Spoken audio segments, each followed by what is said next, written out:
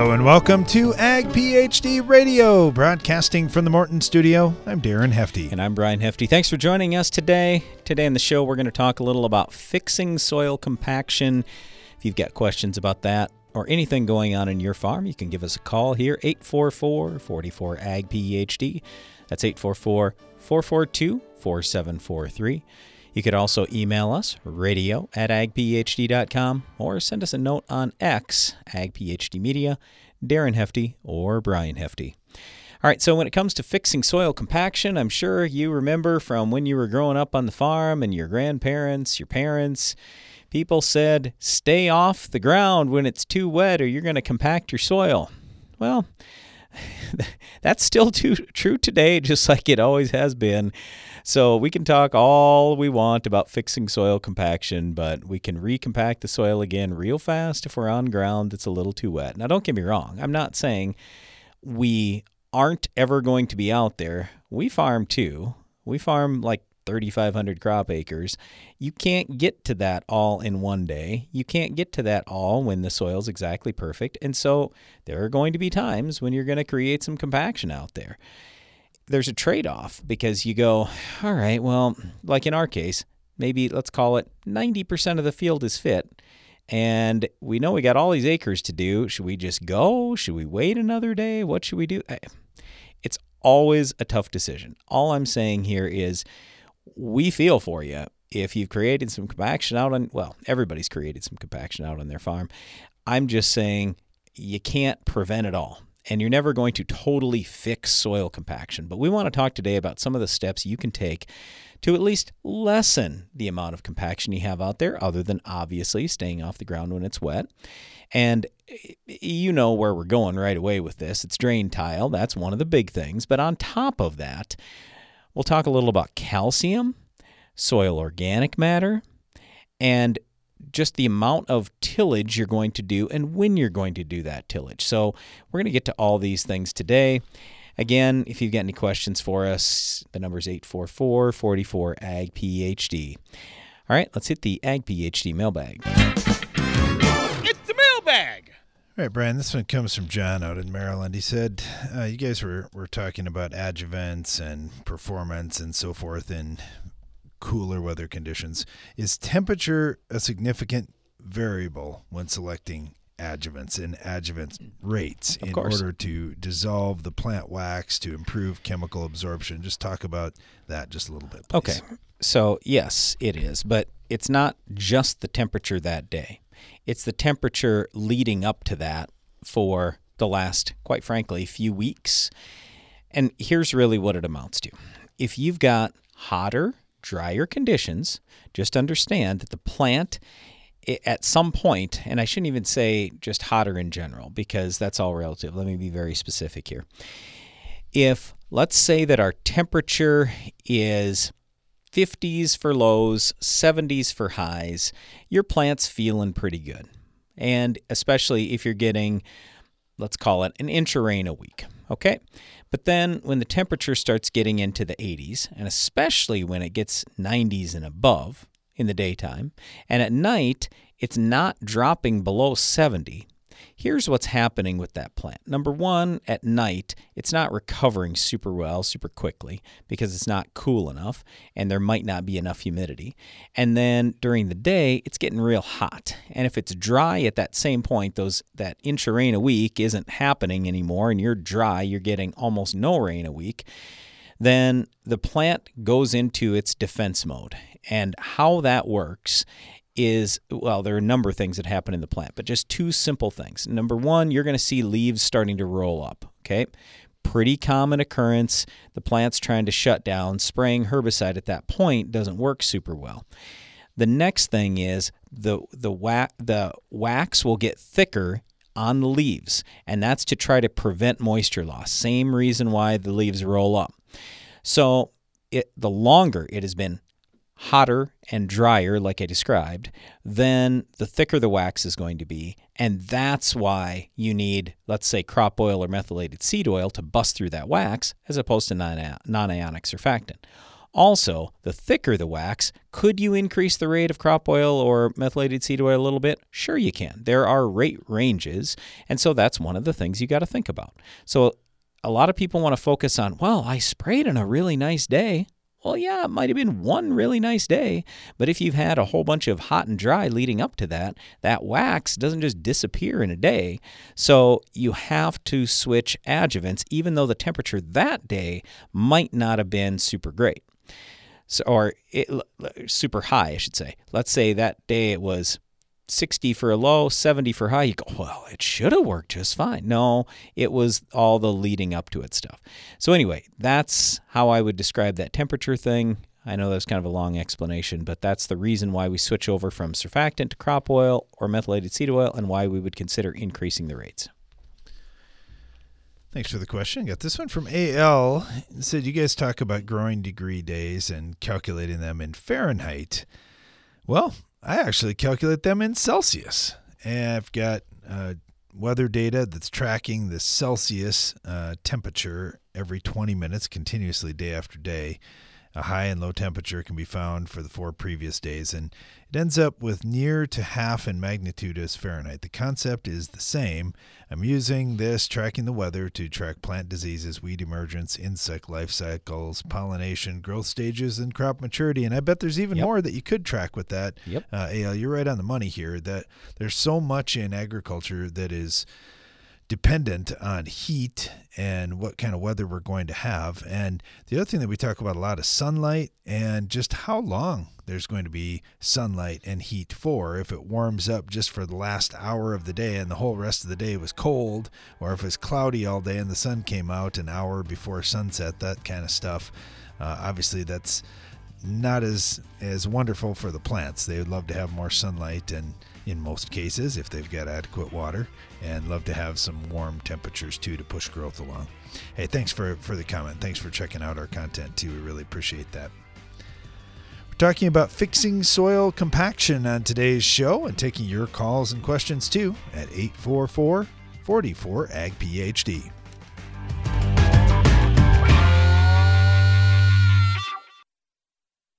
Go long for season-long foliar disease protection that starts at plant. Only Xyway brand fungicides from FMC provide season-long foliar disease protection from the start.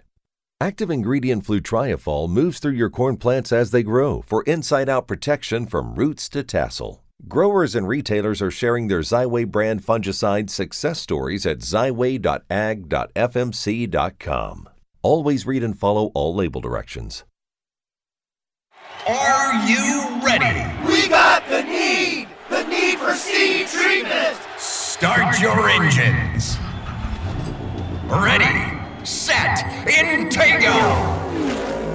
Start your season strong with Intego Sweet Soybeans, Intego Fungicide Soybeans, and Intego Sweet Cereals OF from Valent USA. Ask your Valent rep about seed treatment solutions or visit valent.com/Intego. Always read and follow label instructions. Insects have reigned since the dawn of time, adapted to their surroundings, experienced the harshest climates and toughest challenges until now. With 2 modes of action, Ridgeback insecticide delivers one devastating outcome for soybean aphids: extinction from your fields. They may have lived through it all, but they won't survive this. End soybean aphids reign at ridgeback.corteva.us. Morton Buildings has served the American farmer for more than 120 years. From manufacturing our own building components to constructing your building, Morton takes pride in being the industry leader in post-frame construction by providing a quality building and exceptional customer service. A Morton is built to last for generations. To get started on your next project, please visit mortonbuildings.com.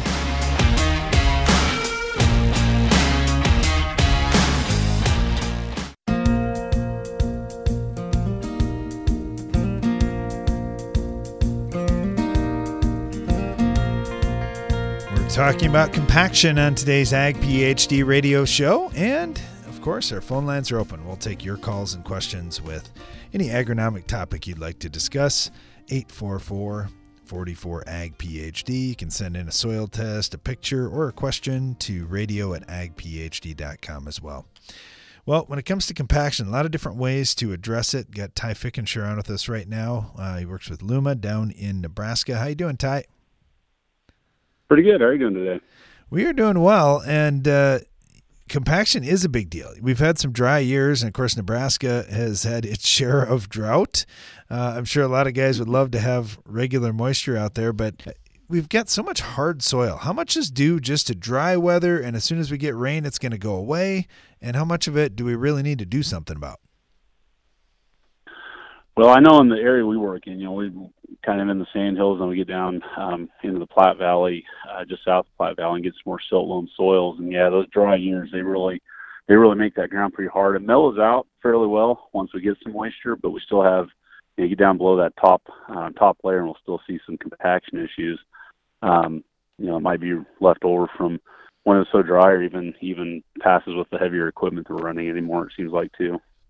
Yeah, there's a lot of big equipment. I know that's a lot of my non-farm friends notice that just traveling around this time of year. They're like, man, these tractors have really gotten big. These combines have really gotten big. And yeah, it's a lot of weight to carry out there. And I know there's been a lot of technology with tires and so forth, but we're still putting a lot of pressure on the ground. Yeah, and that was one thing. When we were doing starting with the strip till, we had a larger four-wheel drive with the larger tires, and we get those, especially those wet years. We would see compaction right behind the tractor where we're putting the strips out, and that kind of prompted us to go to a row crop setup instead of a flotation tire more so. And we just had a better strip that came up, and it seemed like it really loosened that soil up a lot better when we had those row crop tires instead of the flotations. It seemed like so.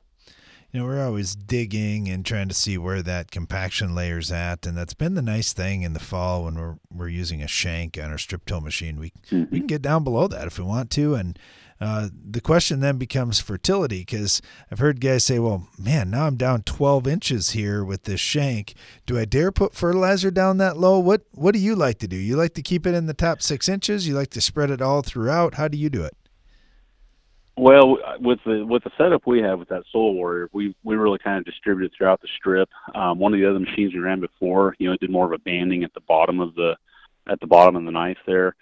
We like the incorporation throughout. Just don't get as many hot zones. A little safer on the roots. We don't tend to see the root burn like if we had it all in a concentrated band right underneath the seed. So, yeah, we see more incorporation throughout the zone and just see better results from that for sure. We're hearing a lot of weather forecasts coming up of cold weather and then that white stuff that none of us want to talk about yet. But I'm betting we still have a little bit of time to get some stuff done out in the field. How are guys coming in Nebraska? Not too bad. I know we just finished soybeans, and we got just a few acres of dry corn to do, and it seems like a lot of the beans are out in our part of the world, and guys just kind of chipping away at the dry corn as it gets dry enough. So. But yeah, I think this forecast this week, rain here in a couple of days and then snow towards the weekend is going to maybe slow things down a little bit anyway. So. Yeah, sure gets everybody excited. I know that. And sometimes we're pulling some long hours here, but I guess it's just important. We're talking compaction today. Get out and do some digging behind the equipment. See how you're doing. See if you're accomplishing what you're trying to do. I've been talking with Ty Fickenshire here with Luma down in Nebraska. Ty, thank you so much. Really appreciate having you on. You bet. Thank you. Have a good day. Got CJ Parker with us right now with Case IH, and CJ, it's been neat. Some of the control systems that we've got with AFS Command, and it's just been nice to see tillage prescriptions used out in the fields, and then going digging behind them. I've had a fun fall doing some digging. Yeah, that's great, and that's really the best way to find out what's going on your fields is to a little bit of sweat equity, as I like to call it, and you have to do it. See what's going on. Yeah, you got to keep everything honest. Well, and I know one of our guys, Joe, was doing some tillage, and I was following right behind him with my shovel, and he was nervous. What are you finding out there? But it was right on the money. I think we're gonna have a nice seed bed for next year. Yeah, and that's really one thing. We need, and we're out there with an Ocala Tiger 875, busting up compaction. And mixing up that residue too. But really, I always say every pass you make in that field needs to complement that planter for next spring. So we need that uniform residue distribution across that 3-4 inches in the soil profile, to get that even temperature, that even moisture come next spring when things start to warm up. Hey, you mentioned the residue distribution, and that's a big deal as guys are still combining to make sure that you're spreading that stuff out well. I've seen a few fields that looked, I know they weren't going to bail things up, but it looked like they could have because there's a pretty decent windrow in the middle. We got these great big heads now, CJ. I don't know if everybody's got things adjusted just right to spread it that wide. Yeah, and if the wind's usually blowing as well too. But that's one thing, I know we're here to talk compaction and tillage, but it really starts, that next year's crop cycle really starts right behind the combine. Yeah, no doubt about it. Okay, so we were lucky enough, we caught a little bit of rain that really helped with some of the tillage that we had to do, and some of this ground was just hard this year in the top foot in some cases. What are you seeing out there? Are you seeing any adjustments in 2023 that need to be made? I think one thing with that dry, the moisture that we've seen across the Corn Belt has obviously helped being able to get tillage tools to penetrate the ground. I've seen some pretty hard fields out there in the Midwest this fall. But I think one of the biggest things we need to realize is, since it is still somewhat on the dry side for a fall in quite a few of the areas, that's when we're going to see probably the biggest bang for our buck. It is going to take a little bit more fuel to pull them tillage tools to get to that deep compaction.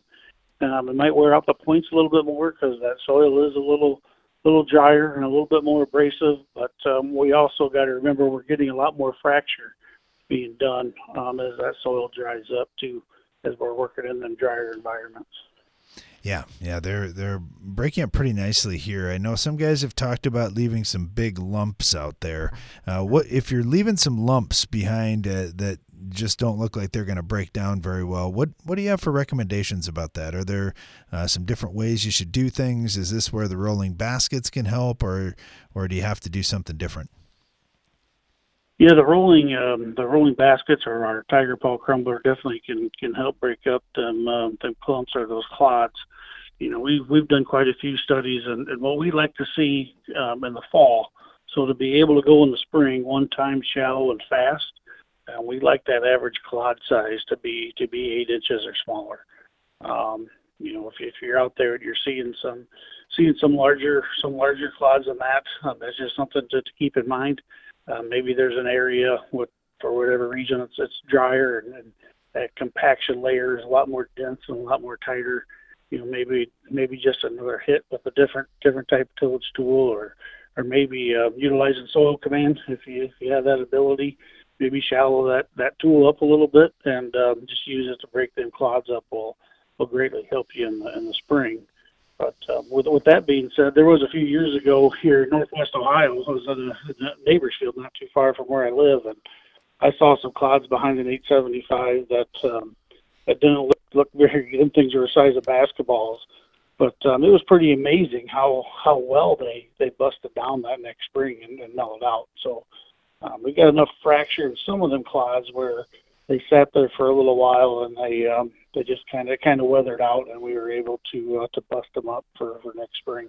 Yeah, you think about that without that tillage. I just don't know how a root system would handle that next year. You got to get stuff fixed up in the fall as best you can. And just judging by the job that tillage has done on our farm this year, I think we had a great opportunity here to address this compaction, set ourselves up for a great crop with deep roots next spring. Hey, CJ, thank you so much. Really appreciate having you on. Look forward to talking to you again soon. All right, thank you. Have a good day. Talking about fixing soil compaction on today's program and taking your calls and agronomic questions too at 844-44-AG-PhD. Stay tuned.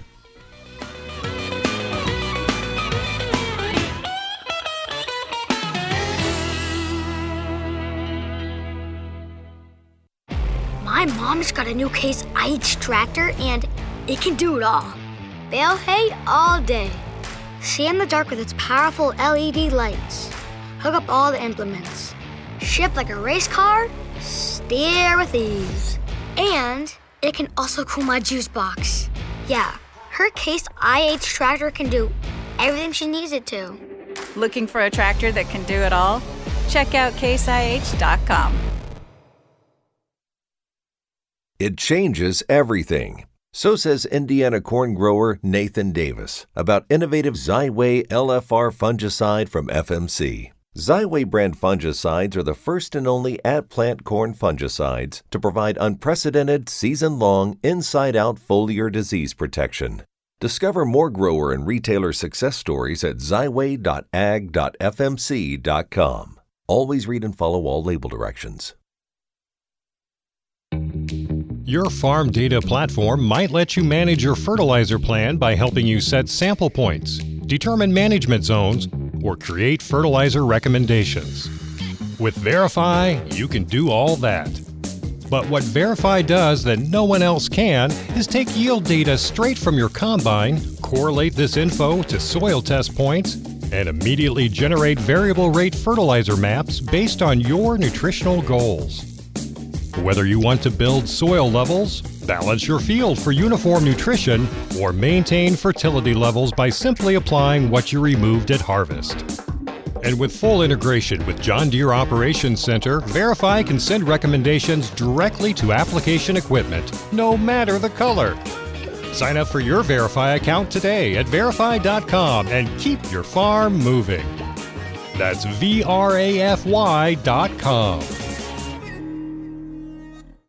It's smart to make the right agronomic choices, and it's even smarter to get rewarded for them. With the Bayer Plus Rewards program, you earn cash back on seed, herbicides, and other eligible products.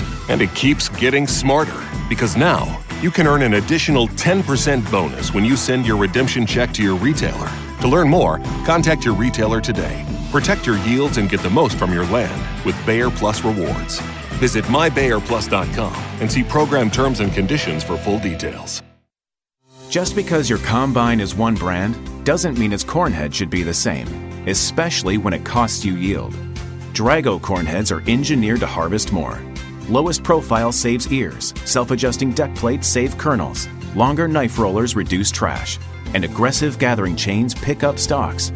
No other corn head works like a Drago or pays you back like one. Get the best deals of the season through December 15th. Learn more at dragooffers.com.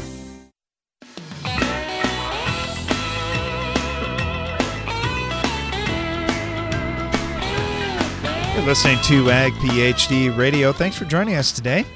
Talking about fixing soil compaction. We've all got some compaction, at least in spots out there. We want to do the best job we can to take care of that. And then, of course, going forward, we want to try not to create so much soil compaction. So hopefully we learn, okay, what did we do? Is there something we can do different to reduce this? It's a big challenge, though. It definitely robs a ton of yield. We've got Kevin Kimberly on right now, who's a fantastic consultant on planters and tillage performance and more. Kevin, thank you so much. Really appreciate having you on here. Yeah, thanks for having me. All right, what are you seeing out there for compaction this year, and what's working to get it fixed? Well, everybody has something different, but there's some guys have some real issues, and I was on a farm south of Mitchell, South Dakota, on Saturday, and it's hard all the way from top to bottom.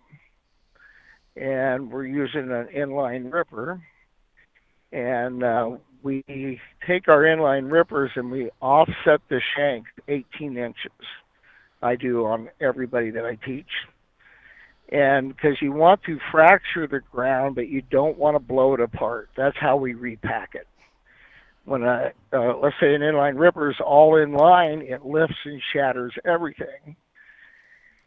So if you get wet next spring, you can fall to the bottom, and if you're dry, you'll suck more moisture out of it. So we run a narrow point. It's about a 2-inch point, and we offset these shanks 18 inches. And so we rip the same direction. We're going to plant if you have the 30-inch rows, let's say, for instance. And then I'm old-fashioned. I've had penetrometers and everything. I dig a hole. I do, too. We dig holes with spades. Penetrometer, when it's dry and hard, it tells you got it everywhere. And when it's wet, it slides through and it doesn't tell you. And we've had some awful expensive ones, several have bought. But the best way to do is, we have become so computerized today, learning manually, and you get a feel and study what's going on. So we were breaking this ground the other day. It was solid at 14 inches, and we were running right at 14 because that's about as deep as we could get it there. And so when we disc grip, for instance, most people know because as I'm still a 875 fan, I guess now you'd call it. I like that ripper, and I'm a 2-inch point guy, and you guys know that. I've seen some of your stuff. Yep. And the key is, we had a guy run one up in south of Botno, North Dakota, and he'd been to many of my meetings. He goes, I got it figured out, Kevin, and I got there, and he was running 8 mile an hour, and he blew the ground apart. It was dry, and he didn't farm it for 2 years. Wow. Because it got wet and they fell to the bottom. What you're looking for is when anytime you rip, let's say an 875 or whatever you're running, what you want to look for is you dig out the shank and dig that out where it ran, and you want to take your spade against the sidewall and pry on it. And what you want it to see is that whole ground move. And you pry hard enough, it will break into chunks. So that's your foundation for these big combines, our big grain carts, our sprayers. If we blow that apart, we will put a hard pan in deeper. Yeah, I know exactly what you mean. These super dry conditions are pretty tricky to operate out there. We've been fortunate enough; we've caught a little bit of rain here. I think we've done a pretty decent job. But I totally agree with you on the spade too. Mine goes about 14 inches, and if I can stick that thing in without trouble, I know I'm in great shape. I just don't like it when I can only get it in a couple inches. Or this year, like you say, there's a lot of ground you couldn't even get the spade in the ground. So we were on ground that was moist. I learned this from the old boys. I happen to be an old boy now, but I learned this from the old boys 25 years, 30 years ago about an underground tidiness ground. And, you guys know I travel 8 states, and we cover a lot of country. And everybody thought they were all dry. This moisture came up from underneath. And this ground's working rather well right now. And so you have some moisture to work with, and you can fix some things. This summer, I'm just going to tell a little story. I was 50 miles, I think, something like that, east of Watertown, Madison, Minnesota. They hadn't had any rain in there since May, and we had strip-tilled about 9 inches deep in there to 10 last fall. And we ran a strip freshener over it this spring. The temperature was 98 degrees was there, and the corn plant was 95. And you want that corn plant to be cooler than it is your temperature outside. I went to the 3 neighbors' fields, and we were dark green yet, and their leaves were brown, and they were 104. And that was shallow tillage blowed apart. And we got to be careful. Everybody likes to run wings, but you fluff everything and you'll pack it and you'll put yourself in more of a hard pan. One of the things today, tell everybody, we're getting too much horsepower and everybody wants to go fast, and that's not always the answer. And I'm a 5 mile an hour guy on these disc grippers. And to 5.5. Anything you get too fast, you can shatter too much ground. And again, we don't, we kind of forget we got some awful big stuff out here today. Yeah. We never used to think about that, and that can really do some damage to us. Yeah, it can, and it's not always the number one operator on the farm running that equipment either. He might be still in the combine, or she, and sometimes it ends up being the young guy or maybe their friend from town that gets doing some of this tillage. I think that's okay as long as they know what they're trying to do and know what to look for out there and what to dig around for. But to me, I agree with you, Kevin. This takes one of the old boys to be out there that's got a little experience. Well, and you made a great point there, and I've got clients all over, and I actually had some of the guys that own the places were running the rippers, and the other guys were running the combines for them. But I think one of the things I see a lot of, we throw somebody out there, we're in a hurry. It doesn't really take long to educate. Just go out and teach what they need to do and why. And I just think we need to take a little more time doing that. And I don't care how many acres you're farming, whether you're big, it's just as important, because you have one chance a year to do this. And, I have no idea. Ellen Taylor's preaching 2024, 2025 is going to be a severe drought. And, everybody thought we had one heck of a drought this year, but we had some timely rains. And the other thing we had was sunlight all summer. Even when we had some smoke, we still had lots of sunlight. And another old gentleman taught me about sunlight out in Nebraska, and that's where we got a lot of this crop this year. Yeah, that's one thing when you don't have rain clouds coming through every day. You get a lot of sunshine, and I agree with you about the smoke, too. It seemed like that stuck around for a long time, but in reality, in our area, we were blessed. It didn't stick around that much, and that's where you're right. A lot of these yields came from the guys weren't expecting. Well, hey, Kevin, I know you're super busy this time of year. Of course, you're super busy all the time. Really appreciate having you on. Thanks for sharing a little bit, sharing some of the stories. Really appreciate that. Well, you guys have a great day. Nice talking to you. You bet. We're talking about fixing soil compaction, and I loved some of the message that Kevin had there is let's not make a problem worse. Let's not tear everything up so it's fluffy down 2 feet deep or something. You're just not going to get back into that, or you're just going to create a lot more compaction trying to get back out there. So as you're going, one other thing that he mentioned too, I should reiterate on, is just do a little bit of training. And I think that was something I know Brian and I saw growing up too. Everybody was in such a rush that oftentimes we didn't slow down enough to, hey, here's exactly what to watch out for. Here's exactly how we're trying to do this. And when we did a great job. And when we didn't get that training, well, we had to do it again. So try and train the people that are running tillage on your farm if you're trying to fix compaction this fall. Well, stay tuned. We'll talk more about compaction coming up right after this. Growing up on the farm, I woke up as early as Mom and Dad. I put as many hours on the tractor, changed as many teeth on the tiller as my brothers. It doesn't matter if you're young or old, man or woman. When there's work to be done, you put your boots on and you do it. I do that on my farm and in my job at Case IH. My name is Kelsey, I'm a farmer, and I work for Case IH. Case IH, built by farmers. This season, get medieval on Rhizoctonia with the powerful protection of Excalia fungicide from Valent USA. Here to shield your sugar beets from the treachery of Rhizoctonia, Excalia delivers excellent staying power, keeping your sugar beets from being conquered. Stay one step ahead of Rhizoctonia with the powerful protection of Excalia. Ask your retailer or visit valent.com/Excalia to learn more. Always read and follow label instructions.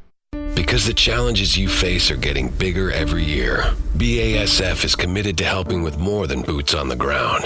We're committed to boots in the mud, boots on the steps of your truck, your tractor, your combine, the linoleum tiles of your coffee shop, the concrete of your co-op, the gravel in your shed.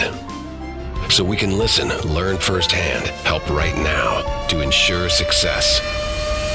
BASF, helping you do the biggest job on earth. Get more durability for less downtime with Soil Warrior Strip Tillage from Environmental Tillage Systems. Improve fertilizer efficiency and reduce passes and fuel usage. Now that's ROI. Learn about ETS at soilwarrior.com. Get more points with the End Zone from Farm Shop MFG. In a 20,000 bushel bin full of corn, gaining 3 points of moisture adds the equivalent of 1,000 bushels to your bottom line. Call 712-520-6051. Precision crop nutrition pays. And AgroLiquid has precisely what it takes to help you succeed. The right products plus the right expertise to give you guidance based on your soils, your fields, and your goals. While our clean, seed-safe formulations and lower application rates make planter fertilizer easier than ever. AgroLiquid. Apply less, expect more. Find a retailer at agroliquid.com. Take your tillage to the next level with the Insight Universal Tillage Tool from McFarland Ag. With more adjustability and flexibility, the Insight is the ultimate one-pass tillage tool. Visit McFarlandAg.com to find your closest dealer. From machine storage buildings and farm shops to dependable buildings to house your livestock, regardless of building size or use, Morton has a building for every budget. To learn how we can help you expand your farm operation, visit mortonbuildings.com.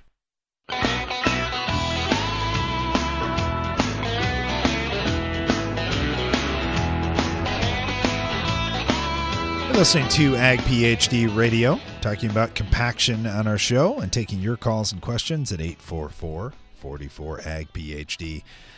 Got Francisco Arriaga on with us right now at the University of Wisconsin. How you doing, Francisco? Not too bad. How about yourself? Well, pretty good. We got our harvest done, so that makes me feel really good. But we got some compaction out there. Yeah, we got a little compaction to work on. We got a couple other things, a little fertilizer to get done, but at least the first big job's done. But a lot of guys still powering through that, and they're going to get after the compaction here shortly. What are you seeing over in Wisconsin? I know it feels a little odd to be talking about compaction on a drought year, but kind of the same things we see typically, right? Traffic when conditions are a little too wet. Right now we've been getting some rainfall, luckily, but and we got crops out there that need to come off the field, so that's where we see a lot of issues a lot of the time with compaction. A lot of times too on our corn silage acres, we see a lot of compaction on those conditions as well. Yeah, you're right. The silage harvest is a big deal. We've got trucks running through the field. Those guys got to go no matter what the weather is. Once that corn gets down to the right moisture percentage, and yeah, here we are. Harvest time, doesn't rain all summer, and now we get rain. So you just never know what the weather's going to do to you. Yeah, that's right, and that's usually the number one issue we have with compaction is just trafficking when the ground is too wet, and with equipment, just the size that they're getting bigger and bigger, so we can be more efficient with the operations. That's where we run a lot of risk for soil compaction. All right, so talk to us just a little bit about fixing that. I know there's a lot of things we can do to try to prevent it, but sometimes you just got to go or you're not going to get your crop in, and so guys push through it even though they know there's going to be a price to pay for that down the road. Well, is it tillage? Is that what you're recommending? Are there other things that you're seeing help with this compaction problem? Yeah, so I agree with you. Prevention, it's probably the number one tool, but that it's not realistic all the time. So the way I like to look at compaction as far as remediation, it depends where it is in the profile, right? How deep the compaction might be. And so I'm a big advocate of using cone penetrometers, soil penetrometers to try to figure out if you have compaction for one thing first, and second, to figure out how deep that compaction is, and then figure out what's the best remediating that. So, if it's near the surface and it's not a very severe compaction, things like cover crops and depending where you are, freeze and thaw cycles during the winter can help alleviate that. I don't like to advocate relying on freeze and thaw cycles too much because we don't know how the winters are going to be, for one thing. And second, if the compaction is a little too deep, we typically get less freeze and thaw cycles deeper in the profile, deep in the soil. We just get the soil freezes and then it thaws out later on. So if it's below about 6-8 inches, I think steel is the only way to get to that. And so that's why I like the use of a penetrometer, because it will give you an idea on the depth. And also, once you figure out the depth and you have like a subsoil compacted layer, then you can kind of figure out how to set up that subsoiler as well. I like digging a lot too, just to see what's happening. I like seeing what my tillage floor is as well, but that's not necessarily what we're looking at here with some of these straight shanks and other ways guys are getting the deep compaction. What are you looking for with the deep compaction? If you dig away all the fluff, what do you like to see underneath there? Do you like to see just patterns where we broke through that deepest layer of compaction? Do you like to see it completely blown up? What should we be targeting? So from some of the work I did when I was with the USDA down south in the southeast, worked with a lot of ag engineers out there, had a lot of experience with equipment and machinery and all those type of things. You basically kind of want to see a kind of a V shape of that shattering of that soil, and you want to see it shattering. You don't want to start seeing, I think the gentleman before was talking about a situation where there were soil chunks coming out, and we used to refer to those as blowouts.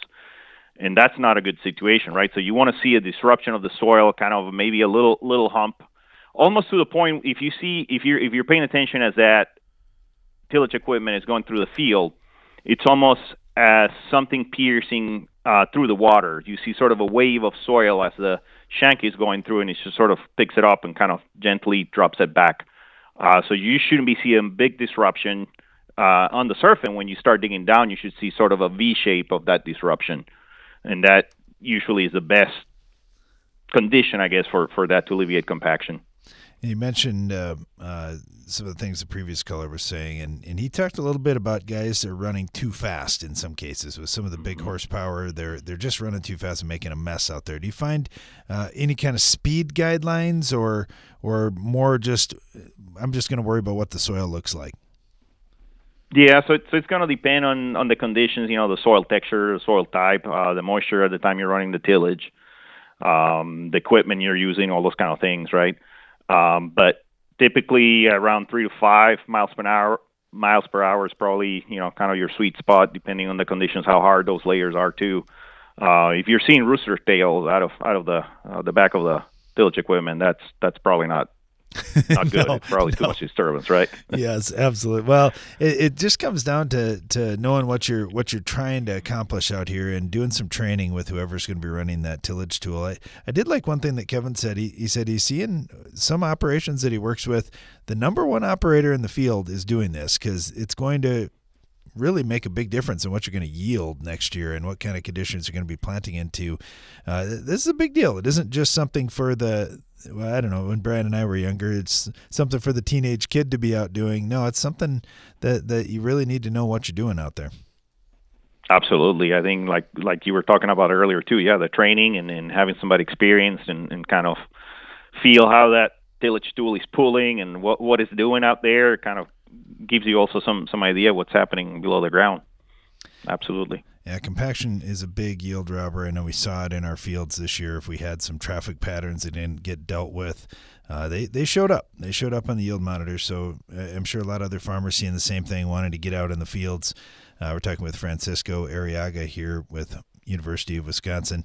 Francisco, any last points you want to give us for dealing with compaction?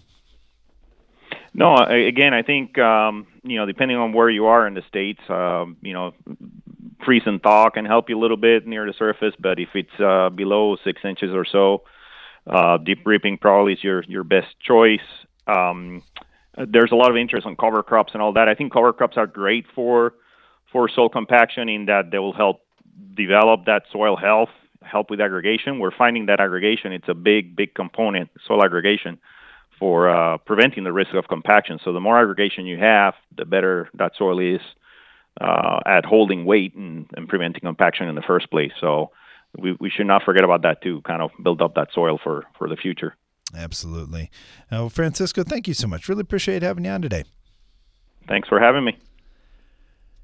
Well, if you've got soil compaction on your farm, the key there, and Francisco really laid it out, the key thing is just to figure out if you have it, number one, and then to figure out how deep it is, and then what tools do you have at your disposal to get after it. I like his measurement that he was using too. He said if you're below 6 or 8 inches with that compaction, freeze thaw probably isn't going to be reliable to help you with that, and you're going to need to do something with iron if you want to get it fixed right now.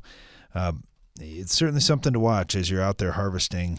I know you can't always avoid it, but just trying to control those traffic patterns as best you can so you don't have random compaction happening all over through the field. Brandon, any last points you want to make on compaction? Yeah, absolutely. We started today saying, hey, you want to have good drainage, make sure you have tile in the ground, and maybe you need more tile. Have good calcium levels, at least 65%, preferably 75% or higher. Do what you can to build your soil's organic matter. The more organic matter you have, the spongier your soil will be. That's really important. And then in terms of the type of tillage you do, the less you can do is usually better. Not always, though. And there certainly is a case for doing different tillage things. But I'm just saying we have to be careful about that and be smart about that. And always continue to scout the fields and look for where compaction layers are at and do what you can to minimize them. We'll dive into the Ag PhD mailbag coming up right after this.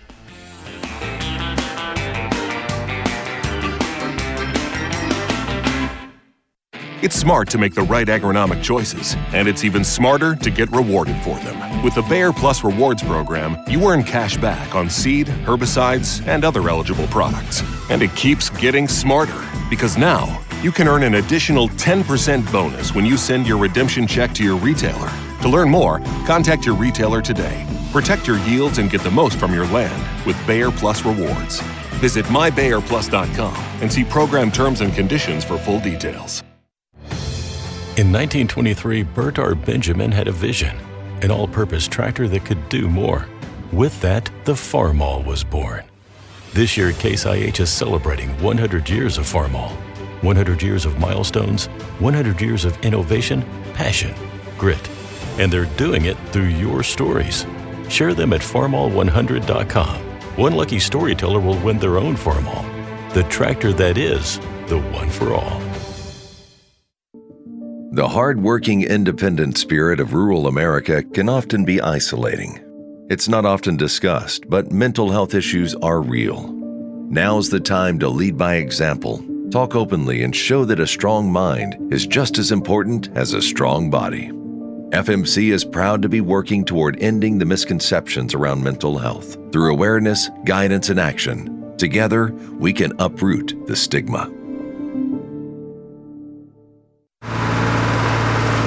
Hey Fred, how's harvest coming? Well, gotta take care of my STDs. Your what?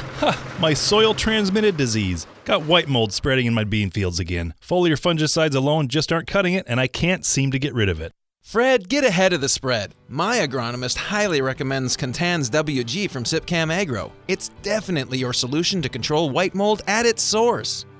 Thanks, Joe. I'm calling my retailer today for Contan's WG. It takes balance to be successful in farming, because what you get out of it depends on what you put in. And Corteva Agriscience gets that.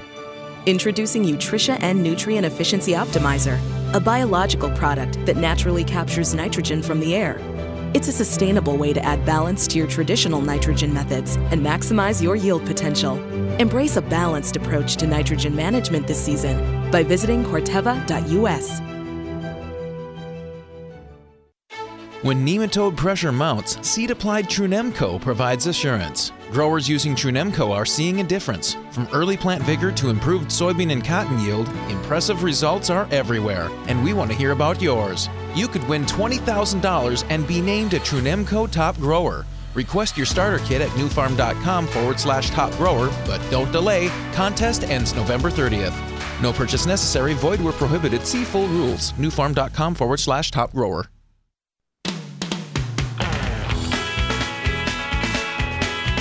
Welcome back to Ag PhD Radio. Brian Hefty here, along with my brother Darren. We're live in the Morton studio today, just talking about fixing soil compaction and also taking your calls.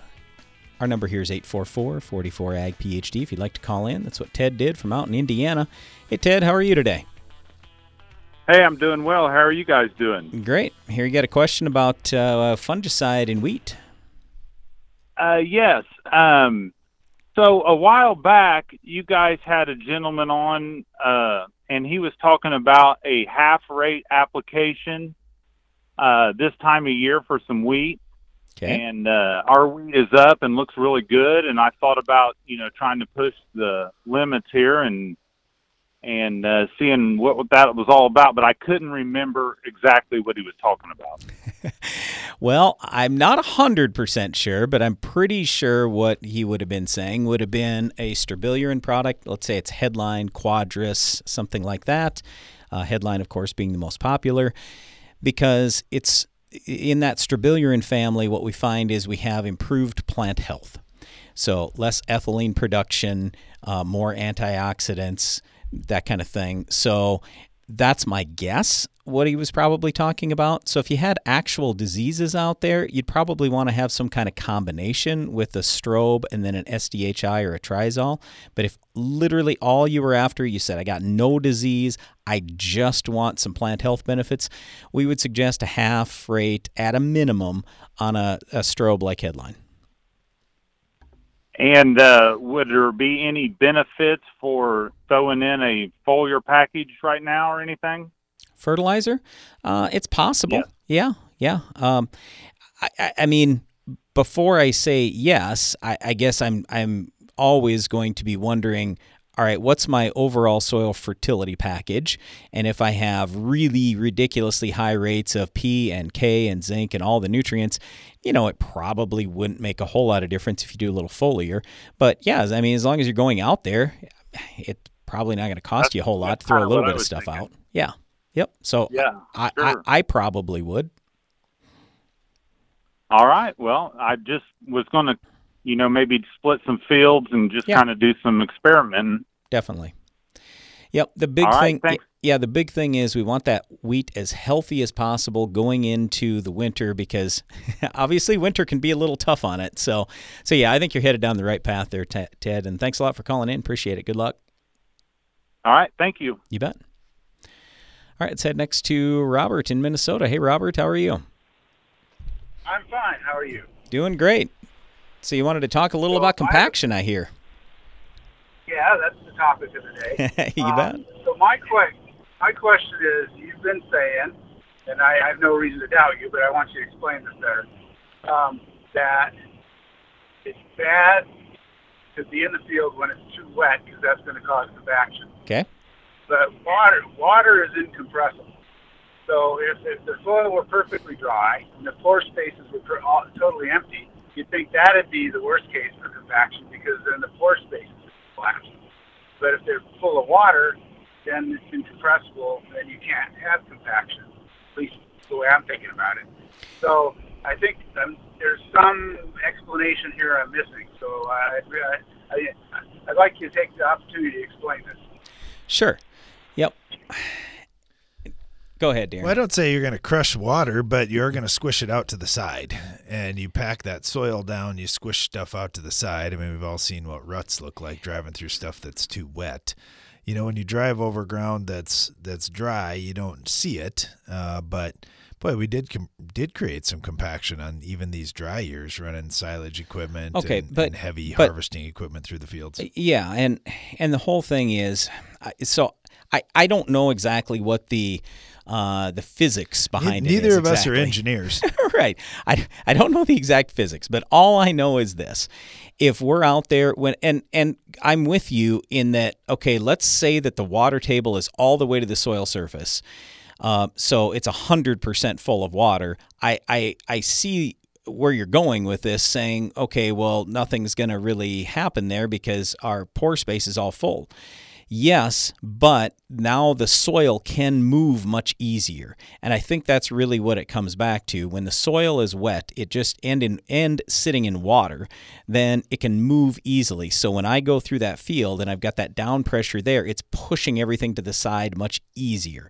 So again, I don't know what the property would be in the physics of that and how to scientifically explain that. But I just know this, that we do farm more hard pans and harder hard pans in a lot of cases when the ground is a little bit wetter as opposed to it being a little bit drier. So, I mean, you obviously can't even be out there if you got standing water. Well, I suppose you can be out there when you have standing water if you have just a little bit. But if you have very much, you're getting stuck. So that just shows you, too, that soil is going to move around, because why do you get stuck? I mean, the soil moves, whereas when it's dry, the soil doesn't move as easily. So I don't know a better way to describe that. And also, just to say this, that literally every bit of training in my life that I've ever had, any class I've ever had, or any expert I've ever talked to, any scientist, they all talk about this same thing. You want your soil to be drier rather than wetter.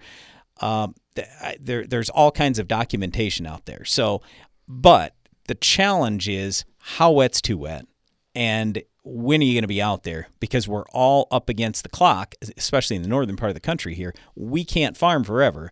We got to get the job done, and we're debating, even like this week. It's like, okay, well, if the soil's a little wet today, should I just take that, or we're getting late in the year? I got rainfall potentially coming every day this week on our farm. What do I do? So that's one of our big issues. But anyway, Robert, yeah, I don't know if I explained that very well or anything, but I don't know the exact science behind it, but all I can say is wetter soil, I definitely know for sure we're going to compact it more. Just as a general statement, wetter versus drier, I'm going to take a drier if I'm out there doing tillage. Well, you can't argue with experience, so I'm not going to try, but I'm going to try to do some research and try to understand this better. Sure. I mean, I'm certainly sympathetic with you about the pressure of time. I mean, oh, yeah. I have some wet spots, and yep. I've got to decide. Right.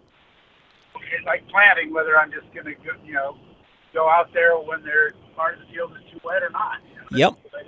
Yeah, and so like for us every year, Halloween was our date. And our dad just said, boy, if we're not done by Halloween, we are really taking our chances. And some years we're okay. So we're constantly looking at that calendar going, all right, I'm not willing to push it if it's September or early October. But once we get to this date, it's October 23rd. Now I'm probably pushing a little more. Here's one other thing I'll add for you, Robert. So if it's wet in the spring with the planter, what we see is sidewall compaction, sidewall smearing, some people will call it. They're basically that V trench we're creating to put the seed in there. Any area in the field that's too wet, we create that hard pan right along there in that V trench, and then we have very few roots, and all those roots are basically confined to a smaller area, and we have problems. So I've looked at this for years and years and years. And so that's one of the reasons, like for planting, we don't want to be out there when it's too wet. We smear that. And it's the same thing with the deep tillage too. When we've done deep tillage in the past, we can go out later, dig root pits, and show, oh, here's where the shanks ran. You can see it because we've smeared those sidewalls. They didn't close back in very well. The soil needs to be, I don't know exactly, again, how to say this, more crumbly so the soil comes back in. When we smash it over to the side, then we've got real problems when that's too wet. All right, well, thank you very much. You bet. Yep, thanks, Robert. Good luck over there. One quick question. This one comes in from John, North Central Missouri. He said, we moved to a wheat and soybean rotation just because of the dry weather. Just curious if gibberellic acid or humics or fulvics or anything that could help us improve yields or improve growth in these conditions, or if we should invest money elsewhere. Wait, say what conditions? Dry. There is some data that Valent's shown where gibberellic acid can help a little bit with drought. We haven't really seen it increase wheat yields. Definitely nothing on soybeans. So forget about the soybean side. Look for something else there. But for wheat, could you try it? Sure. What we've seen out of the wheat is we get taller wheat. We get more tonnage if we're after tonnage, but we aren't seeing yield increase. But we haven't done a whole bunch of tests in drought. No, to me, I'd invest my money in a complete soil test and try to balance out soil nutrition. That's been one of the most helpful things for us getting through these dry years. Hey, thanks for the question. If you get follow-ups, you can always send them in radio@agphd.com. Thanks for listening today, and be sure to join us again each weekday for more Ag PhD Radio.